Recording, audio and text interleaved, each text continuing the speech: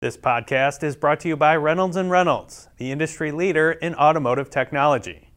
Find out what Reynolds is up to in the digital retailing space by visiting rayrey.com/retailanywhere. That's REYREY.com/retailanywhere. Hello, and welcome to Daily Drive. It's Tuesday, March 1st, 2022. I'm Jamie Butters, Executive Editor of Automotive News. Volvo's EV lineup is starting to take shape, and it's the shape of those vehicles that has dealers excited. More on that later. First, let's run through all the news you need to know to keep up in the auto industry. We'll start with February U.S. sales. Volumes are expected to be down overall, but the Korean brands all had good news to report this morning. Kia ticked up 2.2% in February, ending a 6-month streak of declining sales. Meantime, over at affiliate Hyundai, U.S. deliveries rose 8.5%. Hyundai says it was the brand's best February of retail sales, and it did not have any fleet sales for the second straight month. The Genesis luxury brand continued its hot streak, with sales surging 45% from a year earlier. Overall, light vehicle sales are projected to fall 10 to 11%. That's according to forecasts from Cox Automotive, TrueCar, J.D. Power, and LMC Automotive. The seasonally adjusted annualized rate of sales for February is expected to come in at 14.1 to 14.4 million, down from 15.2 million in January. For full sales coverage all day long, stay locked on autonews.com. Turning to the situation around Russia's invasion of Ukraine, Volvo says it has suspended vehicle shipments to Russia until further notice. Volvo exports vehicles from plants in Sweden, China, and the U.S. to Russia. The automaker sold only about 9,000 vehicles in the country last year. Meanwhile, Volkswagen Group has reportedly suspended delivery of vehicles to Russian dealerships as well. Separately, the VW Group is losing EV production at plants in Germany because it isn't getting electrical cable harnesses usually produced in Ukraine. And Stellantis has set up a pair of task forces, one to conform with any sanctions against Russia, and one to monitor its staff in Ukraine. CEO Carlos Tavares says the company's business in Russia earned about $22 million last year. As of the latest update, Stellantis says its staff in Ukraine were all safe. Separately, the company is planning to announce its long-range plan later today. Some news from the West Coast. Luxury electric vehicle maker Lucid has slashed its production forecast for the year. The company blaming, quote, extraordinary supply chain and logistics challenges. Lucid expects to produce 12,000 to 14,000 vehicles this year. That's down from a previous goal of 20,000.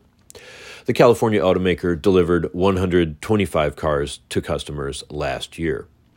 A little further up the coast, Cruise, GM's self-driving car company, has named founder Kyle Vogt its permanent CEO.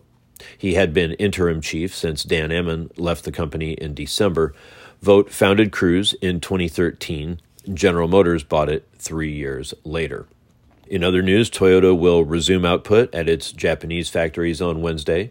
The automaker idled all 14 of its plants today in its home country after one of its key suppliers was hit by a cyber attack. Toyota says it will take a week or two for the company to sort out the hack. In the meantime, it's using a workaround to get operations back up and running. Okay, if you didn't read about this on the final assembly page of this week's Automotive News, you got to hear about this story. Buzz Aldrin, the second man to walk on the moon and the last surviving member of the Apollo 11 crew, wanted a 2022 Lincoln Nautilus. Aiming to get it delivered in time for his 92nd birthday on January 30th, he ordered it in October. But his order sat unproduced for months amid the semiconductor shortage.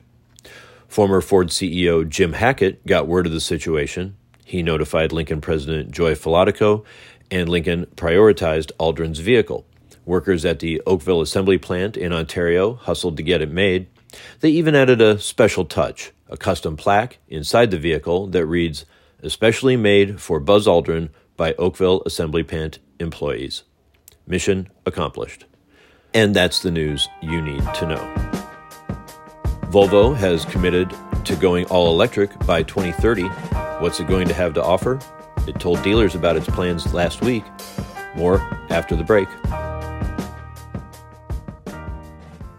As online experiences have continued to evolve, it's clear dealers need an approach that will keep them in the business for the long term. Chris Walsh, Casey Edwards, and Dave Bates, top Reynolds executives, sat down to discuss today's digital retailing landscape. Here's an excerpt from that roundtable discussion. So what are dealers trying to do to get this fully online and online to in-store experience?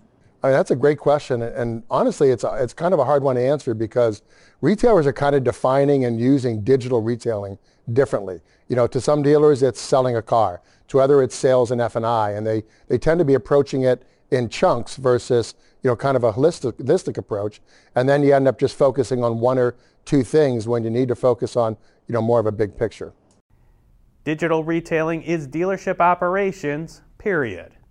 Reynolds' Retail Anywhere approach focuses on streamlining dealership operations and improving profitability. For more information about this big picture, holistic approach, visit rey.com/retailanywhere. That's REYREY.com/retailanywhere. Welcome back to Daily Drive. I'm Jamie Butters. As you may have read in this week's automotive news, part of the reason EVs are growing in sales is because automakers are now making them in the most popular body styles. Some pickups, but also a variety of crossovers. For consumers, it's a welcome development from when choices were only super expensive luxury cars and super small runabouts. Volvo and its designers are all in on giving the market what it wants on the road to an electric future. Our Urvash Karkaria has all the details. Urvash, welcome back to Daily Drive. Hi, Jamie. Hello from Los Angeles this week.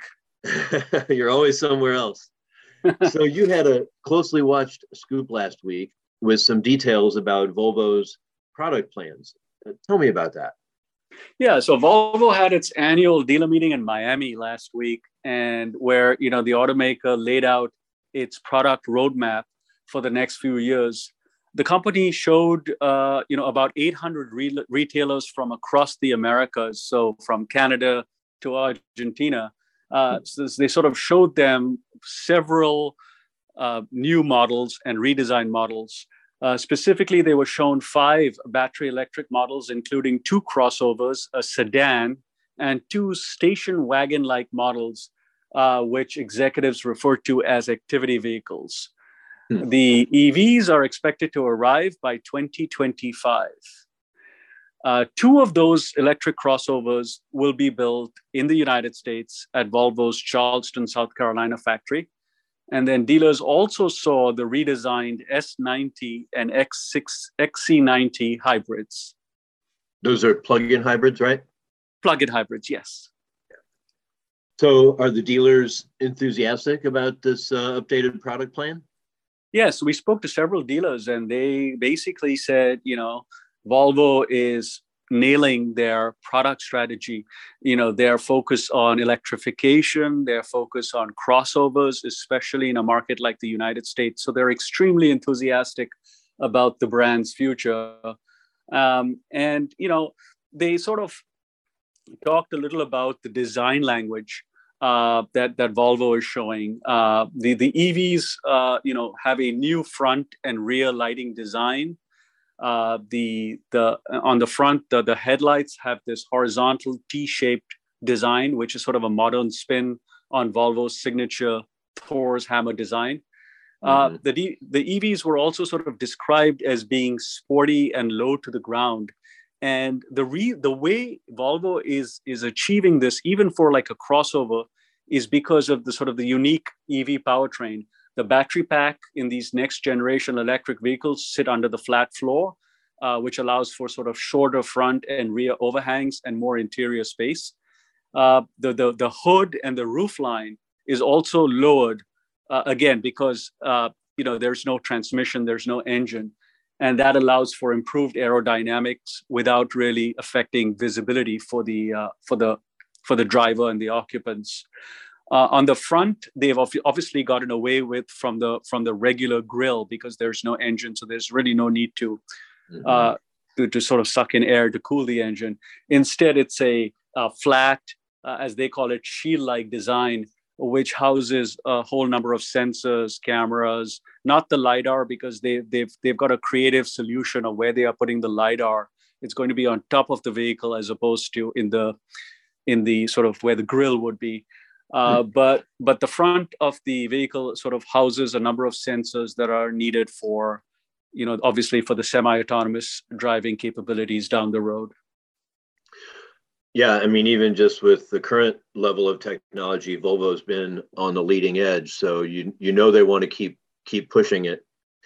One of the other things, yeah, and the dealers were also excited about some of the sales projections. They're looking at possibly doubling average throughput to more like 800 vehicles per year. That's correct. Something to get excited about. And it's again immediately directly tied to all this new product. There's going to be so much new product and so much excitement, hopefully, among consumers for the brand that they anticipate they'll be able to, sell all these vehicles. The question is, will the supply chain shortage work itself out, and will they be able to actually produce or execute on these grand plans? Yeah, supply is certainly an issue for Volvo, for everybody, but in particular on a strategic or almost even tactical level. Volvo and its affiliate Polestar had intended to keep their EVs in central storage areas, would minimize inventory costs perhaps for dealers, but that doesn't really jive with Americans' buying habits. And also, when there's hardly anything to keep in stock, you don't really need to keep it somewhere else. Right. Yeah. So Volvo sort of is moving towards, as they call it, the central stock model. Where instead of having dealers buy the cars and floor plan them, they would just provide customer ordered cars on demand. And this sort of seemed like a great strategy before the supply chain issue, but we anticipate that supply chain, the inventory crunch is short term.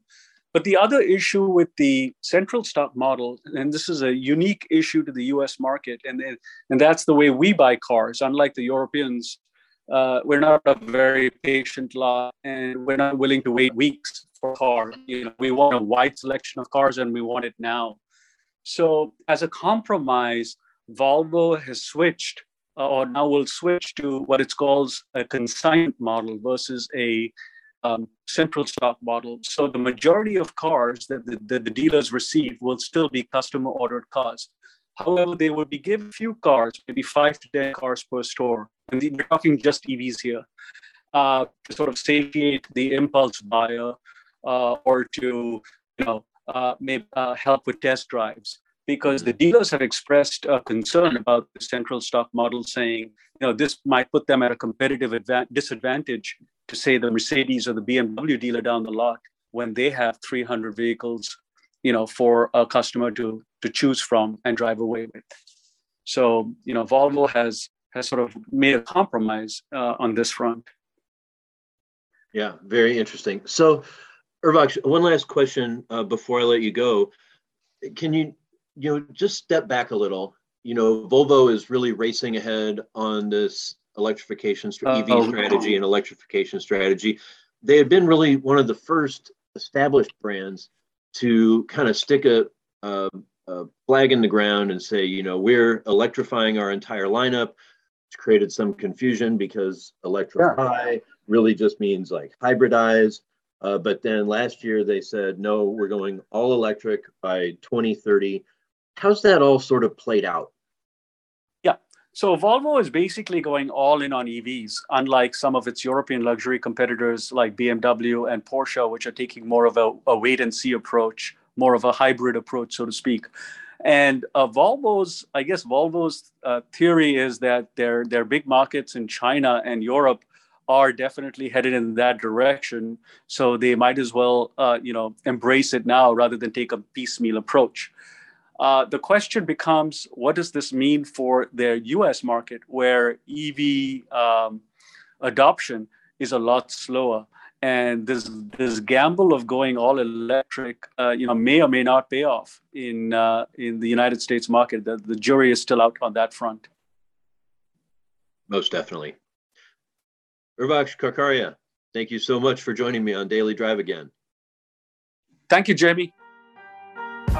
That's Daily Drive for today. I'm Jamie Butters. You can get all the news on EV designs and everything happening in the auto industry at autonews.com. Thanks to Nathan Kadick for editing today's show. Thanks to the ANTV team and web editor Victor Galvan for their help.